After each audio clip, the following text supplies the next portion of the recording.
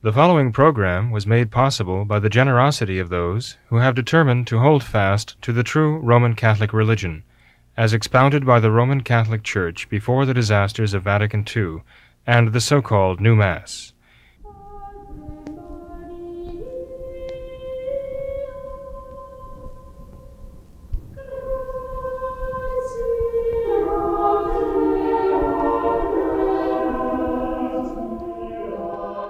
Hello and welcome to What Catholics Believe. I'm your host, Thomas Nagley, and with me tonight is Father William Jenkins. He's a member of the Society of St. Pius V. He's also the pastor of Immaculate Conception Church right here in Norwood, Ohio. Hello, Father. How are you? Very fine, Tom. Thank you. Yourself? Doing well. Thanks for being here. Sir. Joining Father Jenkins and myself tonight, as promised, is Mr. Thomas Condit. He has been on the program previously. We promised him to appear in our most recent program. So, Mr. Condit, welcome to the program. Always an honor to be back. Good to you.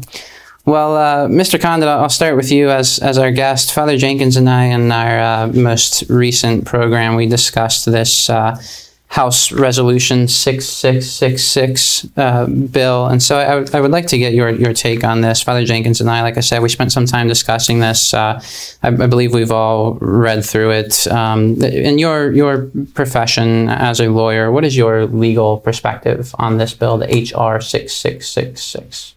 Well, first of all, I'm very happy it's not very long. Yeah. Because Congress can really pump out some long, unreadable stuff. But so this is a relatively small piece of work. My first take on it is that it's got the kind of nebulous phrasing here and there that's, is where all the mischief would lie. Let me just read, if I may, the first, just a few little pieces. So it starts off saying it's to authorize the Secretary of Health and Human Services to award grants to eligible entities, which are defined later, to conduct diagnostic testing for COVID-19 and related activities. Mm-hmm. What does that mean? Mm-hmm. Such as contact tracing, which itself is a huge problem for any free-thinking people. Okay, and related activities such as contact tracing through mobile health units and as necessary at individual residences and for other purposes. So first, who decides what's necessary? At individual residence, that potentially is a real big problem if you're not perfectly welcome there. And for other purposes. What does that mean? So right, the door is just flung wide open now for when someone deems it's necessary to come to your homes for that and other purposes. The other thing, some definitions starts off section 2. Again, may award grants to eligible entities to conduct diagnostic testing for COVID-19 to trace and monitor the contacts of infected individuals and to support the quarantine of such contacts through, and then it lists mobile health units and some other ways they would do that. So when I first read this, my first reaction was, if you think that Nancy Pelosi and Chuck Schumer are public servants, then you'll love this because they are here to support you. They're here to support your quarantine. Mm-hmm. It's not designed as something that's going to be mandated or oppressive. They're here to support your quarantine. So,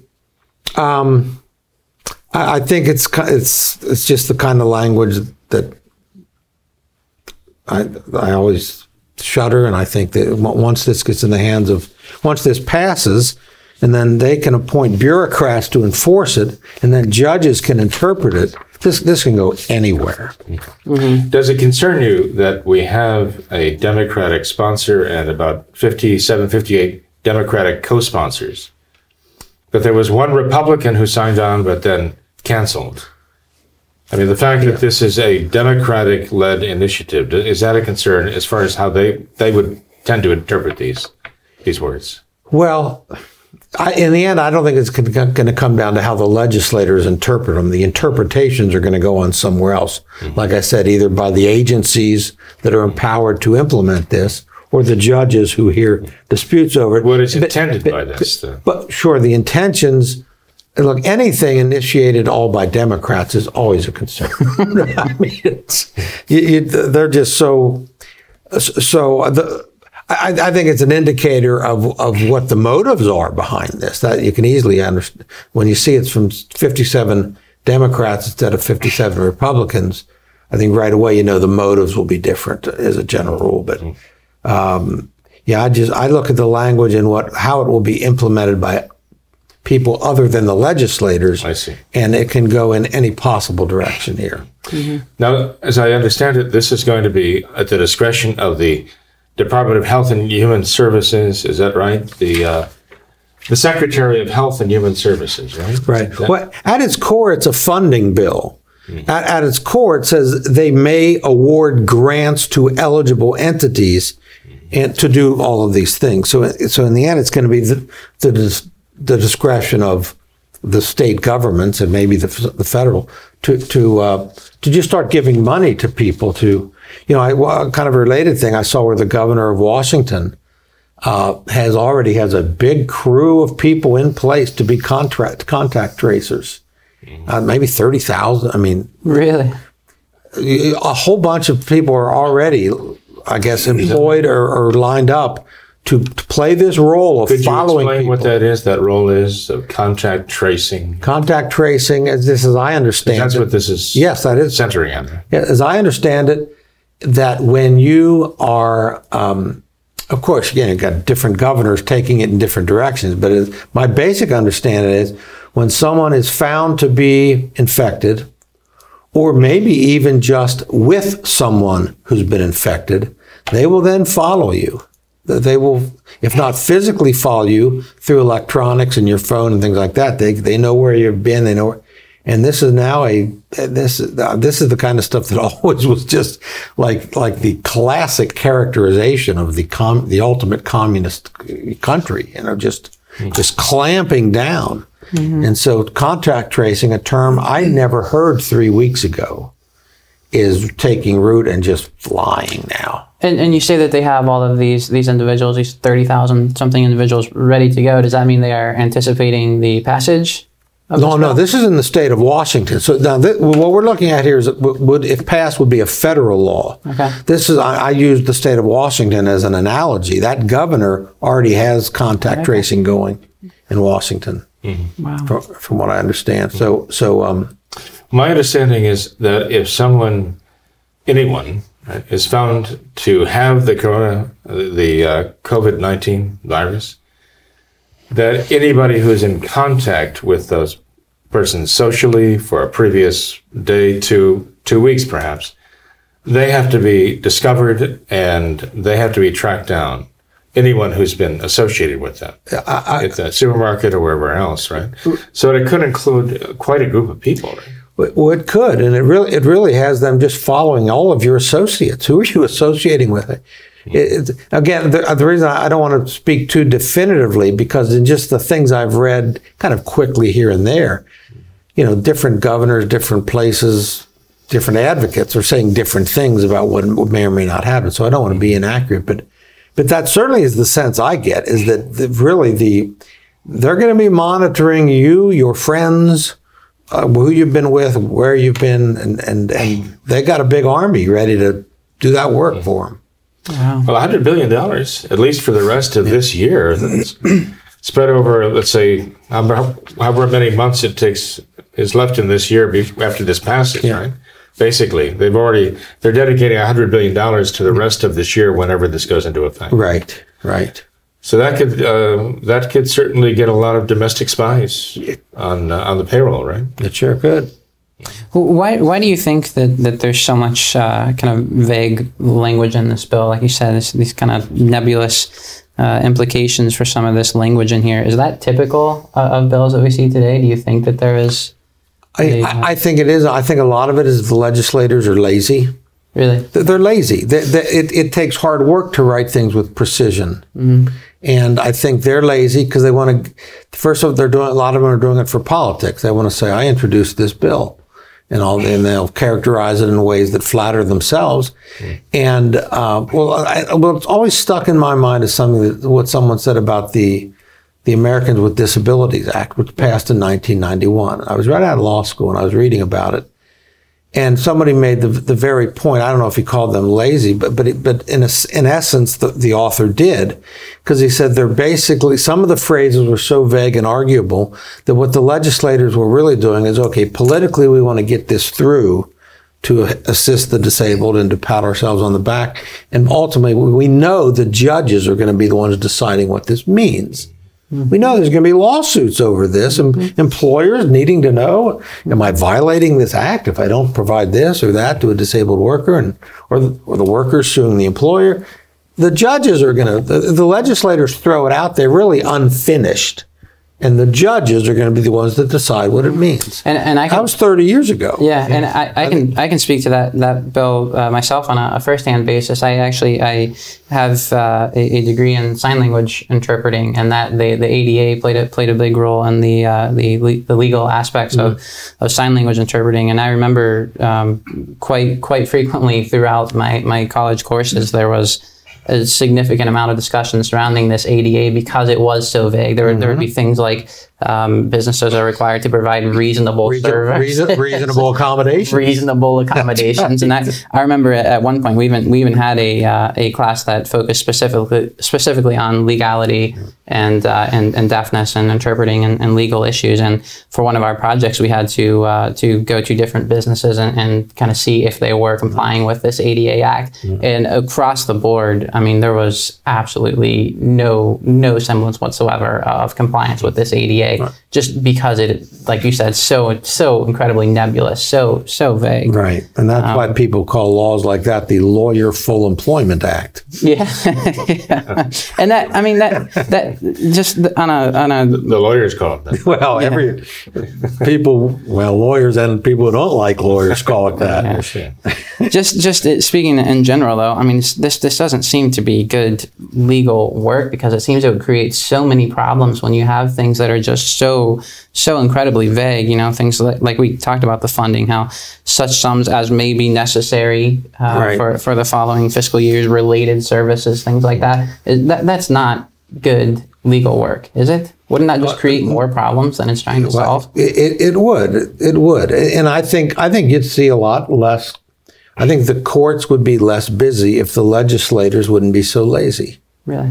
I mean, define what you're putting into law. Define it. Yeah. Don't throw out 4 vague phrases that everyone's going to be arguing the first week what it means. Do you think there could be a more nefarious purpose than laziness, though? Do you think that they kind of purposely left things vague so that they can essentially... Well, not that I'm a conspiracy theorist. Of course not. Yes. I mean, I personally think the minds of legislators are, some of them, the leftists. If we can get this in the door, if we can just get it through, then all, I once represented a group of people up in a city near Dayton, Ohio, in a challenge on a number of constitutional things. And one of them was an old pastor of a Protestant church, a bit of a character and an enjoyable guy to talk to. He said a line which I thought was so funny and so true. He said, a conservative is someone who reads old newspaper clippings. And the point is, and I know this happened through the years, that if you go back, I forget which one it was, maybe it was the Civil Rights Act of 1964, where, the proponents of it said, oh, no, this will never be used to do that. And of course, 20 years later, that's exactly what was happening. So I think when they write and leave the barn door open, so to speak, with these vague phrases, I think a lot of them have every motivation that that's exactly what they're doing. Well, that's what the fact checkers are saying about this now. When people are raising objections now about this, the fact checkers are coming out and saying, no, it doesn't say that. Where are you getting this? Yeah. No, it couldn't possibly be interpreted that way. But of course, they have their own agenda, don't they? But what about the title of our last program, Mr. Condit, was said something about the health care SWAT teams coming to your door, or something to that effect. Was that an overstatement, do you think? Oh, probably not. I mean, I can see left to some governors the way they've exhibited themselves here in the last month. I can see. I mean, clearly this anticipates them coming to your door. It's right there to your residences as necessary. It doesn't say who invites them or who determines, and therefore, if they know, if the contact tracers say, okay, so-and-so down there on Elm Street was with Jones over on Vine Street, and we know Jones has the virus, we better go down to Elm Street and visit them and see. Absolutely, I could see that kind of stuff coming out of this. Wow. What do you foresee happening with this bill? If you want my political prediction, I think it never gets out. I think the Senate, a Republican Senate will understand the suicide of I mean, Republicans aren't always that bright, as we know. But I don't think it'll get out of the Senate. My guess is Trump would veto it if it did, maybe. Sure. I think the chances of becoming law are probably, politically, are probably not very good. But the Democrats who are sponsoring this must realize that even better than you. So what would their purpose be? Are they trying to send a signal to somebody? I don't get in the mind of a Democrat. What would they tend to gain from this? Say, look, we tried to bring the support, and the Republicans wouldn't let us. I can see that. I mean, I can see that. I was curious. Yeah. Well, Mr. Condit, on a more general, widespread view of things, how do you view everything that's been happening with the I think, just speaking before the program, I think you used the word crazy, just with everything that's going on with the lockdowns, the restrictions, the stay-at-home orders, and all of that has been in place. I know we were just kind of laughing before the program about this story of Ben Roethlisberger, the Steelers quarterback, how he, during the offseason, had grown quite the impressive head of hair, full beard and everything, and now I guess they are... his team is starting some practicing drills, and there was video of him with a nicely shaved head, very trimmed beard, and it turns out that he had gone to some barber in town, and the governor of Pennsylvania actually spoke out very, very harshly against this. I have a quote of his here. He said that anybody who puts himself or herself into harm's way is something that I think we ought to try to avoid. I said, when you go to something like a barber shop and you're not protected, I don't care who you are. The chances of that virus actually wreaking havoc on your life increases. I don't personally think any Pennsylvanian ought to take that chance, and I certainly don't want to take that chance myself. Do you think the governor of Pennsylvania is being reasonable here? That's literally a hysterical statement. That's a hysterical statement. Guy went and got a haircut, obviously from someone he knew, you assume, and I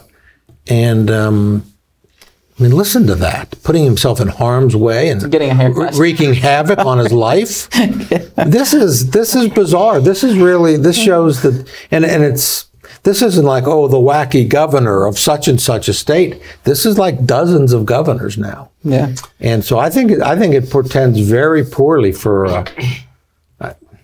You used the word crazy before, and I've referred to the psychotic states of America right now, because we not only have the politicians saying psychotic things, right, but then law enforcement trying to enforce what they're being ordered to do, can do things that, I mean, I'm not a psychologist or not, but just reading the description of psychosis, it seems that they're doing psychotic things. In trying to enforce what his governors or I should say perhaps the health directors of the various states are doing, right? Commanding it, what they're mandating, okay? It's just incredible how much power they have, though, according to the state regulations, right? How much these health commissioners, commissars, whatever you want to call them, how much power they have over the entire population of the state. Now, you're somewhat familiar with the revised code of the state of Ohio, I imagine. I'm sure you are. And you saw that the order came out originally mandating the stay-at-home policy here, right, in Ohio. And it referred to a certain section of the code, right? That seems awfully broadly written. So that there's a woman by the name of Amy Acton, Dr. Amy Acton, whom our own Michael DeWine, the governor, put in power, right?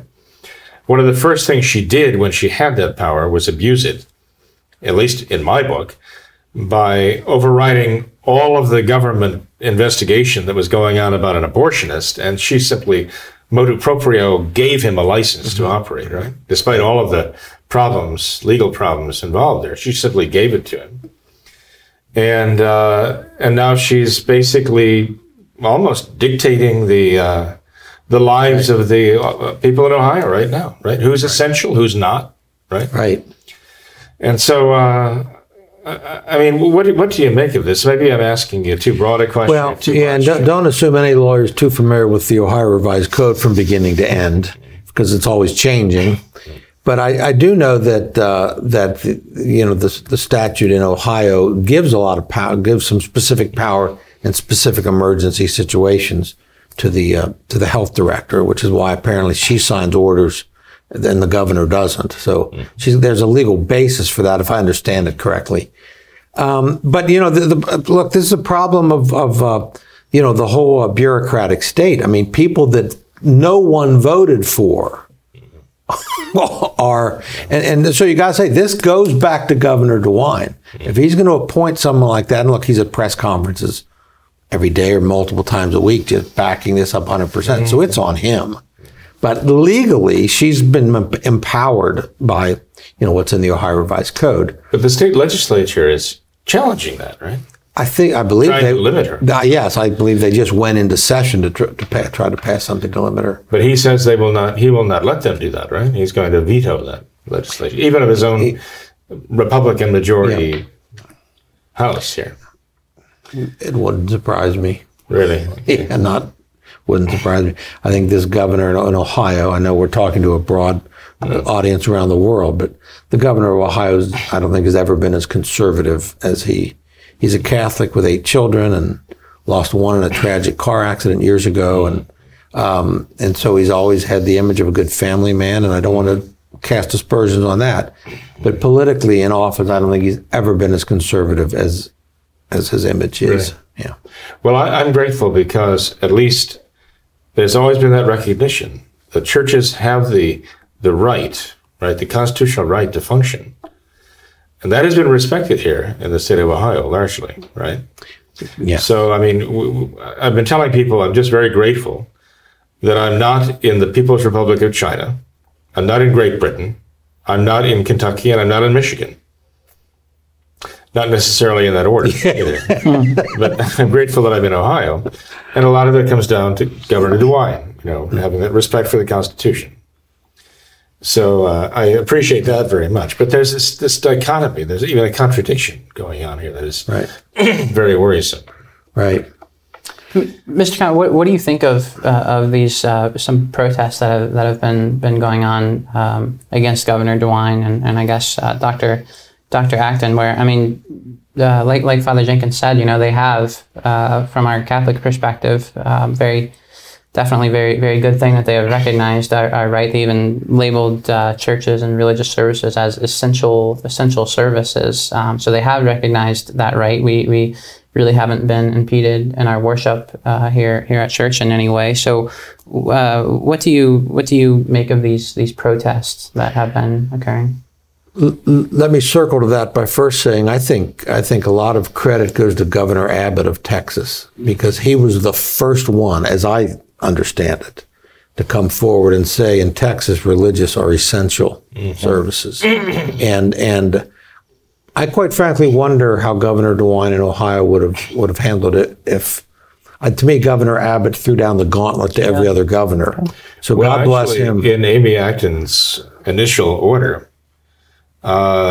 religious organizations and groups were listed as E under this long list. So they were not toward the bottom of the list; they were toward the top of the list as being essential services. Oh, yeah. Well, that's good to know. Again, I give them the credit for that. Right. So good. So But nonetheless, I mean, so many of them closed down. The rest are being pressured. We were being pressured too. We sure were.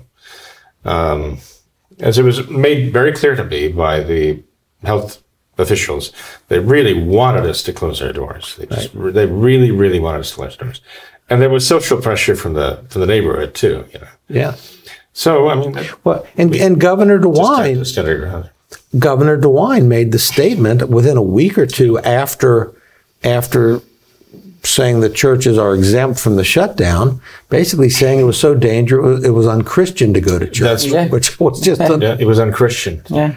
But to put people at risk. Yeah, so at a minimum, there were really some bad mixed messages coming out of Columbus, Ohio. At one point, I had the impression he was inviting the community to intervene, to take the law into their own hands. I would like to think he would never consciously do that, but. Well, then we had the county prosecutor here in Hamilton County, Ohio, come out with a statement in response to some private citizens being a little bit uppity, maybe, about not social distancing. He expanded and targeted the church with his comments, saying, if I was governor, the first people at church on Sunday would be the National Guard. Wow. Right. And an astounding comment from a public official. And he is elected. Someone who fashions himself as a conservative, and indeed who went to the same high school I did, to come out and say the first people at church, if I was governor, would be the National Guard. Wow. What are these guys thinking? What's happening to them? Wow. I think it just came out today, actually, that this stay-at-home order that Governor DeWine had in place here in Ohio, it has been rescinded and changed to a strong recommendation. I found that rather surprising. Has there been times before where our governors have kind of talked about all of these strong kind of suggestions versus an actual order? Well, I can tell you, other than going away to college for a while, I've been in Ohio my whole life, and I don't ever, doesn't matter where I was outside of Ohio, I don't ever remember anything like this happening in my whole life. Yeah. This is, Father Jenkins, you're in my generation, let's say. Can you recall anything like that? Can you recall? I certainly don't, no. No, this is unprecedented. But I don't recall the health director's been, crowned right. Vice Regent or Vice Gerent to the government of Ohio, or anywhere else for that matter.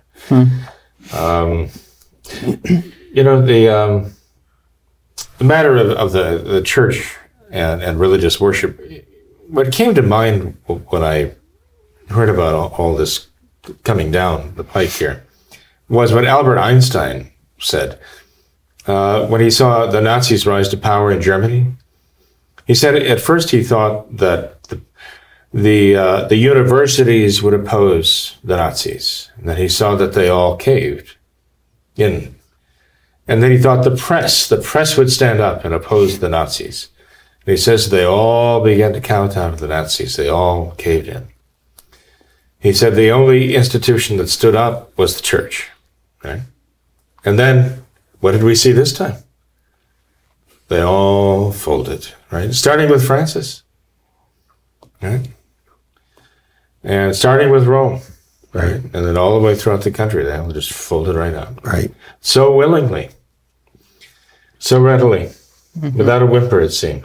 That's scary. It's a scary thought. It is. I was just floored when I saw that without any government, there wasn't even really a push from the government yet, and they just shut it down. But I think, Father, now some of the Novus Ordo churches are beginning to kind of slowly open back up, and there's a lot of protocol that I guess is being enforced. I don't know to what extent it's being enforced, but what do you think about that, Father? I know here in our Church Immaculate Conception, we still have some of the original protocol that you introduced when this all first came about. What do you think about all this protocol being mandated in these Novus Ordo churches? To what extent is it being mandated, and do you think that is a good idea? Well, Tom, that's an interesting question, because since those churches were all closed down all this time, I mean, their activities were extremely limited. You heard about priests going out with squirt guns and squirting people with squirt guns, holy water and squirt guns. Holy water.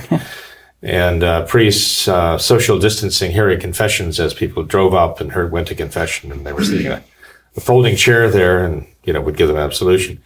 This is the Novus Ordo now. But actually, anything going on inside the church, streng verboten, right? Absolutely forbidden. Now that they're opening up now, they find that they are being required to accept protocols that were every bit as stringent as what we did ourselves. We just took this upon ourselves, thinking, okay, well, if they're concerned about these things, we'll meet their concerns, and we'll show that this is that important to us, and they're not going to stop us. They're just not going to stop us from practicing our faith. And if we have to go out of our way to do this, we'll go out of our way to do this. And I'm thinking what our Lord did to give us the Mass and the sacraments, and what the early Christians did, especially the martyrs, to have the practice of their faith. And this is nothing in comparison. Washing your hands with sanitizer when you come to the church, that's nothing in comparison with what our ancestors in the faith had to endure. And all we're going to be showing by this is how important that is to us. And okay, fine. We'll go along with this somewhat. But see, I was quite convinced, and I still am convinced, that this is a real virus out here, that there is a real SARS-CoV-2 or a COVID-19, that this is a real coronavirus. I happen to believe, from what I've been reading, that it was designed, okay? It was part of the gain-of-function experiments that were going on. Actually, after they were forbidden in this country, they were carrying on in Wuhan in China, in their Bio4 lab, with, of all things, $3.7 million that was funneled to them by Anthony Fauci, right? Yeah. If this is true, we paid for this, we paid for this virus. I happen to believe that's true. I don't know if there's a way to prove it one way or the other, but I happen to believe that that's exactly what happened. But in any case, I'm still convinced that this is a real virus. I'm convinced that they're artificially inflating the danger of the virus, though. I'm convinced they're artificially inflating it because the leftists want to use it to drive this through. And I don't think I'm just being gratuitous about this. It's not just a matter of just the leftist mentality in general. The idea of using a crisis, creating a crisis, and then using it.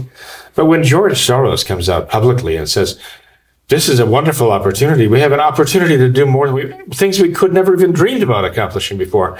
We now have the opportunity to do this, to accomplish this because of COVID-19. George Soros comes out publicly and announces this to the world.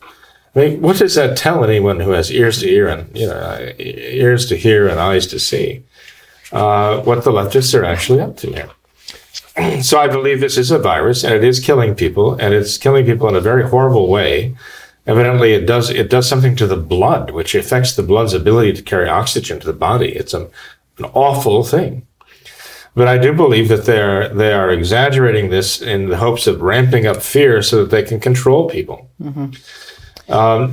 Therefore, I still do believe that we have to take precautions. I really do. I think the precautions are common sense. So here we are. Okay, the other churches are coming out of hibernation now. And we're being told by the governors, this is the most dangerous time of all now when we're going to start the second wave of the virus. So this is when we have to impose all of these rules and regulations you have to follow in your newly opened churches. This is the time when we, after 5 or 6 weeks of this, are getting really tired of this and really want to stop doing this. I don't know if this transition time is the time for us to drop all of that and say, okay, now that they're back online, the other churches, they're picking up on all this, and I think they're taking it very seriously, actually. And I think they're being watched closely. Mm-hmm. Even if the local constabulary weren't watching them very closely, there'd be people in those churches watching them and reporting them very carefully to make sure they're following exactly the line. But I think we have reasons of our own for still maintaining a certain cautionary attitude about all this. Even apart from government involvement, I think we have to be careful with prudence that is just dictated by common sense when you have an actual microbe out there. Believe me, I do not believe all these reports about how dangerous this thing is in comparison with any other disease the world has ever known. I don't believe that. Okay? I don't believe the reports, the studies that say this is 13 times more deadly than the flu. Then what flu? I mean, you have all kinds of different flus. These reports keep coming out, and they are, one is more nonsensical than the other. One is more hysterical than the other. I do believe that this is a real virus, though, and we have to be careful. Can I pick up on that for a minute? You know, I just brought a couple of things. You know, the internet, of course, is loaded with a lot of stuff and a lot of good stuff. You know, that I just came. There's two I printed off that I just found pertinent to this thing. How I've been saying now for months. I think the virus is real. The crisis is not. This is what as the data came out, it was clear. So two things quickly. Here's a piece. I don't know what the website is, but the author is Brittany Hughes. And it's titled "Last Year's Flu Season Was the Deadliest in 4 Decades, but Prompted Zero Shutdowns." And she just picking some pieces. Last year's flu season was the deadliest since 1976. With far more fatalities than the 56,000 who died in 2011 and 12. Now, the flu season, I guess, is September, about a 5-month period. They considered October to March or something like that, November to March, maybe. Right. In addition, more than 900,000 people were hospitalized with the flu last year alone. Among those lost to the flu last year were 180 children, a record high for a non-pandemic flu season. Says there were 3, normally it's regional and then it spreads. They said there was 3 consecutive weeks when the entire continental U.S. was affected by flu at a very high level. Concluding, she said, despite the high prevalence of flu cases, the record number of fatalities both among adults and children, and the concentrated outbreak across a short window of time, no economic shutdown, social distancing mandates, or store closures were mandated as a result of that seasonal flu. I mean, I think it really is important reacting politically and as a population. Well, it has to make that distinction. Yeah, it has to be. Now, the other one I want to point out, this is written by a guy who's done a number of good pieces. His name is David Horowitz with Conservative Review. And this was just a day or two ago. The title was, "We Have Been Lied to, 6 Facts That Change Everything We Know About the SARS-CoV-2 Virus." These are just the 6 categories, and he backs it up with some data and some references. Number 1, the shocking inflation of the COVID-19 death numbers. And we know from various sources that they're just loading up the numbers, which were not caused by the virus. 2, states with longer lockdowns had worse results. 3, outside nursing homes, the fatality rate never warranted such action, even if it would work. 4, outside New York, this is barely worse than a bad flu season. 5, excess deaths are from lockdowns, not the virus. And there is apparently a fair bit of anecdotal evidence of people dying at home because they won't go to the hospital of other maladies. And then 6, and I'd heard this from another source and thought it was a joke, but I never knew this. Apparently this is factual. Social distancing was invented by a high school kid and politicians, not scientists. And the specific data explanation he gives for that, the print is so small here, I can't really try to read it the way it printed off my computer. But he made the point that back in 2006, it came out of a high school sociology paper, and it was mocked by the epidemiologists. Really? Now it is absolutely essential. It's part of a propaganda stream. It's the canon of the medical field. Yeah, well, you know, you've got the highway signs that they put up over the last 15 years to warn of accidents ahead and all this stuff. And all of it now is just telling you social distancing. Social distancing. I mean, it's just you don't get away from it. It is. It's like a dogmatic governmental. Well, actually, Mr. Condit, I was reading statistics today that was trying to do the tracing. You know, how people got infected with the disease, and the vast majority, 99.9% of the people who actually came down with this, they say got it who were social distancing. There was an infinitesimally small number of people who they actually traced to being out and about and getting it out, traveling around out there. That's where the real danger is. And say the number is 66%, they say, of the people in New York who came down with this were actually confined to quarters at home. They were observing the quarantine at home when they were, and that doesn't even, by the way, count those who you say didn't make the call because they didn't want to be whisked off to the hospital. Right. So how many would that counter? Well, Father, if that's true, if like Mr. Condit says here, if this is really essentially not much worse than a bad flu season, if the social distancing is not effective, why do you continue to implement it at the church here? Well, I don't know that it is. That it is. Well, first of all, I didn't know it was a high school. It would make perfect sense because the whole idea of social distancing, it seems very, what should I say, it doesn't seem like a medical real. There's no science involved in that. It doesn't sound like it, no. But it seemed like common sense. Like I think we all do that if somebody's sneezing and hacking and carrying on. We do tend to draw away, don't we? Sure. I mean, just common sense. That's why when I got up in the pulpit, I said, look, I'm not speaking as a doctor, but it just seems common sense, that if there's something going around and, you realize it can be transferred by sneezing and droplets in the air, it makes common sense to give space. Besides, Tom, I actually have a certain, what should I say? I can't say that I like the idea of social distancing. I think all conservatives want their space. I think it's natural for conservatives to want their space, okay? So when I think of social distancing, I think in terms of the idea, here we are, okay? We have spread the people out of the church. We've gone from 2 masses to 4 masses at our chapel. What's not to like about that? For any traditional Catholic, to go from 2 masses to 4 masses at their chapel, the priest is willing to do that. Even old crotchety priests like me, who are barely, seaworthy here on our legs, we're willing to do that for the sake of everybody involved, and for the sake of keeping the wolf away from our door. But how could anybody object to saying, we don't like this, we want to go back to 2 masses? Mm-hmm.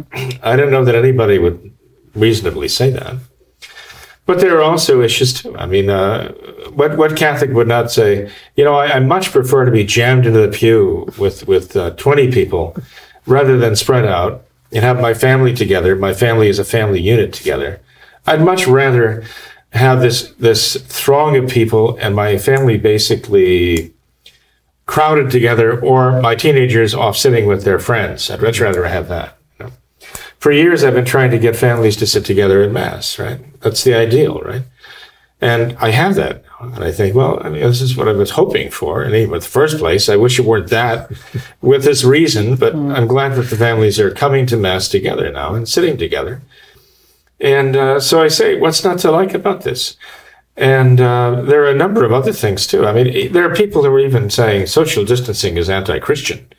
Social distancing is anti-Catholic. I say, well, tell it to the hermits. Tell it to the anchorites. I mean, tell it to those who, during the persecution of Decius, went off into the deserts, right? What does our Lord say when these times come? He says, don't go into the house, get your things. He said, just take off into the mountains. Our Lord says this, right? We read it last Sunday after Pentecost, first Sunday of Advent, right? We read about these things happening. And so, I think there are certain actual benefits to it. And I have to kind of socially distance my mind from the whole idea of it because it's coming from puerile thought, And medically, I think it's being shown that it is not only nonsense, but it actually hurts our immune system to be socially distanced from each other, to be locked down, to be hiding under the bed. It's actually not allowing us to keep up with the immunity we need. And so it's weakening our immune systems right now, even as we're doing it.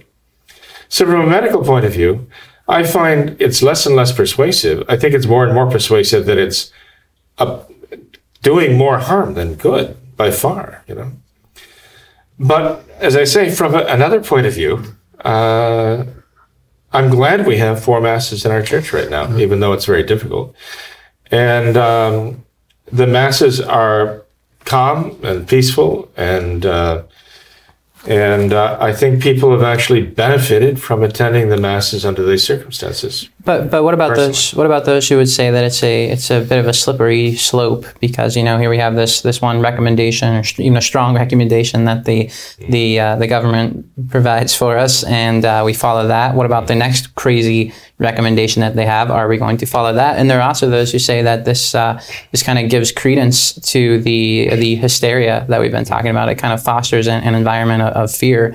Here we're saying how this is really essentially no worse than a bad flu season. I would agree with them all. I think what Mr. Condit said there, quoting Mr. Horowitz, David Horowitz, or maybe it was this other lady who said that was the virus is real, the crisis is not.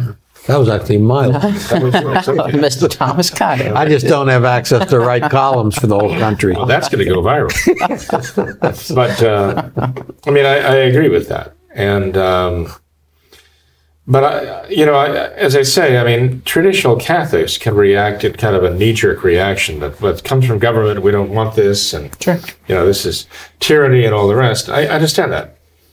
But if there's something that in itself, let's say, is not necessarily a bad thing, and actually, if we could have 4 masses on a Sunday, and this is the only, I can't imagine any other circumstances under which we could have gotten 4 masses at Immaculate Conception Church during this time.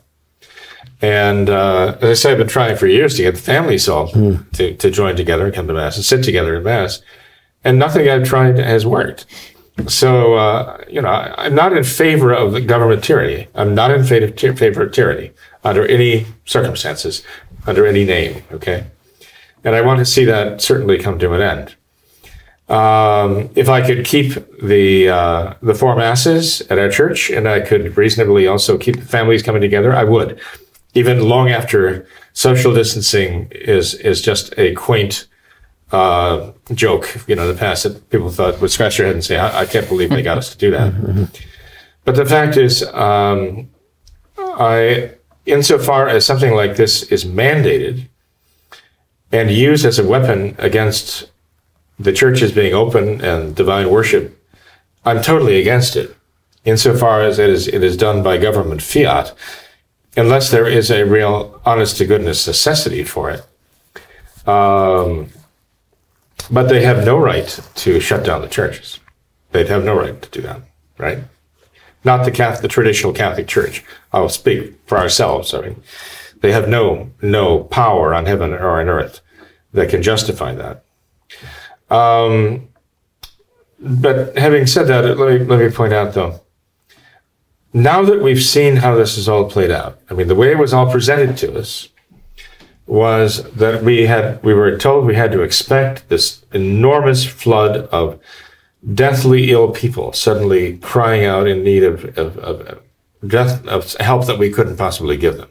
That this was going to be like the Black Plague replayed all over the world, especially in our own country, right?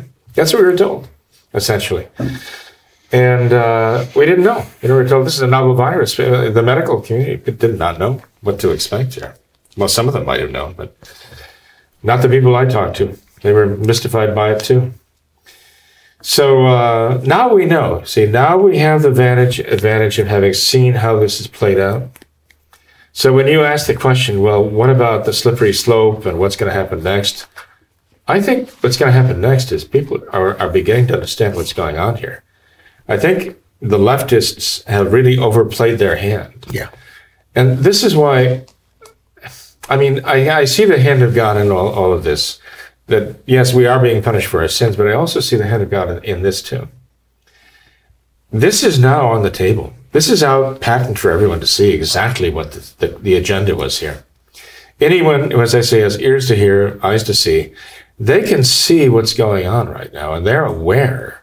People who were blissfully unaware just a few weeks ago are becoming very, very much aware of the politics of this. And we have an opportunity here now that perhaps they would not have had before. An opportunity to respond to this and get a message across about the spiritual reality here. and get people to understand the need for them to pray and the need for them to stop sinning and follow Our Lady's message to Fatima. Sure. So I'm hoping that this has been kind of an awakening for people, that they will say, now we know what this was all about, and we're not going to let this happen to us again. Sure. Okay. Well, perhaps we can wrap up with that. I guess, Mr. Condon, I'll start with you. Any final remarks? Well, actually, if I may circle really around to the beginning and the issue of this House Bill 6666 and the ramifications of will they come to your homes? Which I think is a serious thing, as I think we've covered as a possibility. I wanted to, since I feel like I've done maybe a little too much political commentary here, but I'm here as a lawyer by invitation. And, I've had some interesting experience with cases, Fourth Amendment violations. And if I can just read a couple of things quickly, I just cut a few things out and brought so the Fourth Amendment of the U.S. Constitution says, the right of the people to be secure in their persons, houses, papers, and effects against unreasonable searches and seizures shall not be violated, and no warrants shall issue but upon probable cause supported by oath, and particularly describing the place to be searched and the persons to be seized. Okay, this is the U.S. Supreme Court, in an opinion, a decision back in the 1980s, dealing with entry of the home by police officers, warrantless entries of the home, said it's axiomatic that the physical entry of the home is the chief evil against which the wording of the Fourth Amendment is directed, and a principal protection against unnecessary intrusions into private dwellings is the warrant requirement imposed by the Fourth Amendment on agents of the government who seek to enter the home for purposes of search or arrest. It is not surprising, therefore, that the court has recognized that the Supreme Court has recognized as a basic principle of Fourth Amendment law that searches and seizures inside a home without a warrant are presumptively unreasonable, and a search or seizure carried out on a suspect's premises without a warrant is per se unreasonable unless the police can show the presence of exigent circumstances. And they go on to talk about how the purpose of the warrant requirement is so that what the phrase is, a detached and neutral magistrate can assess whether this is necessary, instead of have government agents and bureaucrats and appointees and social workers, whatever, deciding that they, without any judge looking at anything, is going to come to your house, not because there's been a crime, right? Not because there's probable cause of a crime or that you possess dangerous things in your house. No, because you might have a virus. Now, this is... the Fourth Amendment stands very tall if this gets serious. The question, will the judges handle these things as the Fourth Amendment has historically been handled? Because if you read the Fourth Amendment in this case law, you can feel very safe in your homes. Mm-hmm. But... it's almost like the Founding Fathers foresaw or anticipated something like this. HR 6 coming down the pipe. More than that, probably, with King Henry. Yeah. But anyway, there's reason to feel secure under the Fourth Amendment, but stay tuned. Yeah. Wow. As you say, I mean, it has to be applied. It has to be, well, we have to fight for it, basically, right? And, you mentioned the legal point of view. I mean, we're apologizing for it, but I do appreciate very much. It's your legal expertise in the subject, legal as a Catholic American who loves the church and loves the church country, has a love for God. Your viewpoint is very much appreciated, Tom, and I know our viewers appreciate that too. Okay. Thank you. If I could kind of wrap this up, Tom, too. Okay. For years, I have been trying to convince people there's something going on with the leftists and the communists, and the church has been always very much contrary to the revolutionary, leftists, and I'm trying to get the point across. Very limited opportunity to get through to people. What we're dealing with. This has done it. This has awakened more people to it, and I have not actually, even to this moment, spoken my mind on the whole subject.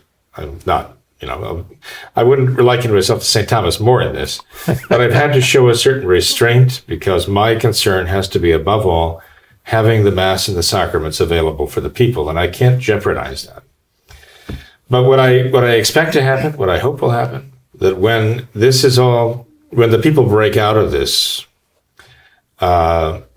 this situation, and then they've actually restored some normalcy and sanity to life, I expect that the traditional Catholic people and the clergy are going to speak out in a very forceful way and make it very clear exactly what we think of all this.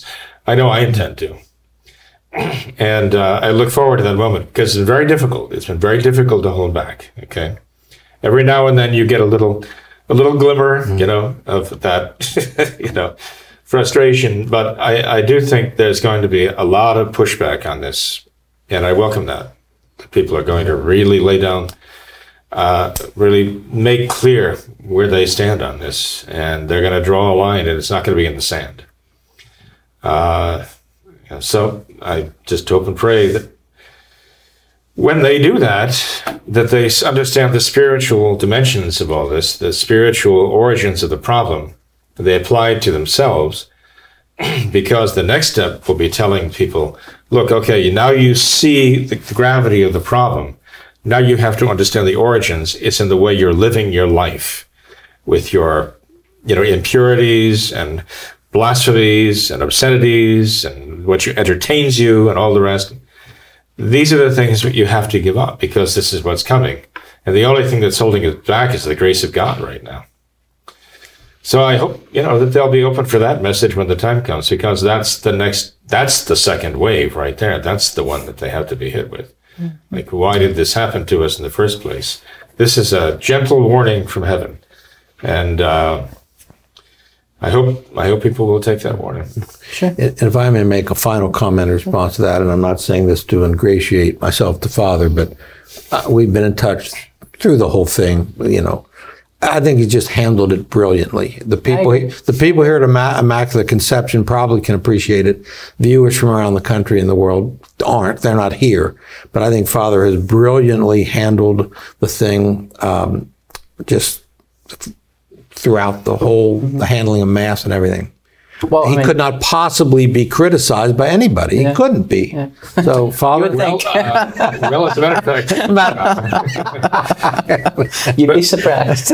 But let's just say that's why I wanted you on the show. Yeah. So I knew you would say that. That's okay. Wow. That's really what this is all about. All right. Well, you couldn't reasonably be criticized. There How's that? Okay. That's good. That's good. Well, one final thing before we end the program tonight.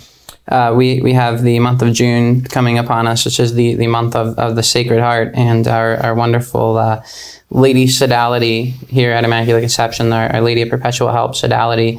They have put together these Sacred Heart bumper stickers or bumper magnets, I guess you would call them. So we have a couple different styles here that maybe I could hold up for the camera here. This first one, My Jesus Mercy, very beautiful round magnet here, and we also have the smaller rectangle one. Oh Jesus, meek and humble of heart, make my heart like unto thine.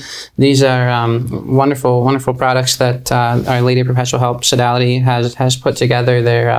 They've I think actually become quite the hit. Father, I know every time I pull up to Immaculate Conception here, I see them on nearly all of the bumpers of the vehicles in the parking lot. So the Lady Sodality has plenty of these car magnets available. They are ready and willing to ship them out to you. If any of our viewers would like to make a purchase of these, we can place the information in the description below. Perhaps we can place the website on the screen now. But if anyone is interested in those, I would heartily recommend those. And I know you would as well, Father. I guess they would, we can put all the information here, but I believe it's the Our Lady of Perpetual Help website, which would be, I guess, Our Lady of Perpetual Help .weebly.com. And we can place that on the screen now, put that in the information. Or could they send it to the What Catholics Believe website and you would pass it on? They can, yeah, that would work as well. I can get them in contact with the Sodality, and we can go from there. But yeah. And can I add what I know about it is firsthand from one of the leaders? This is not a fundraiser. they want to get these out there to honor and increase devotion to the sacred heart. Definitely. It'll be donations for cost or something is the spirit of it. Yeah, they're very cheap. If I remember correctly, I want to say they're $3 a magnet. I think so. I believe for both styles. So definitely more than reasonable. But all right. Well, with that, Mr. Condit, thank you for being here. Thank you for having me. Pleasure to have you. You're welcome anytime. So we'd love to have you back on. Father Jenkins, thank you as well. Thank you both for being here. Certainly, Tim. Yeah. And thank you. Thanks to all of our viewers as well for watching this episode of What Catholics Believe. Until next time, we ask that you all remember the words of Our Lady at Fatima, to consecrate yourselves and your families to the Immaculate Heart of Mary, and to pray and do penance. Thank you, and God bless you.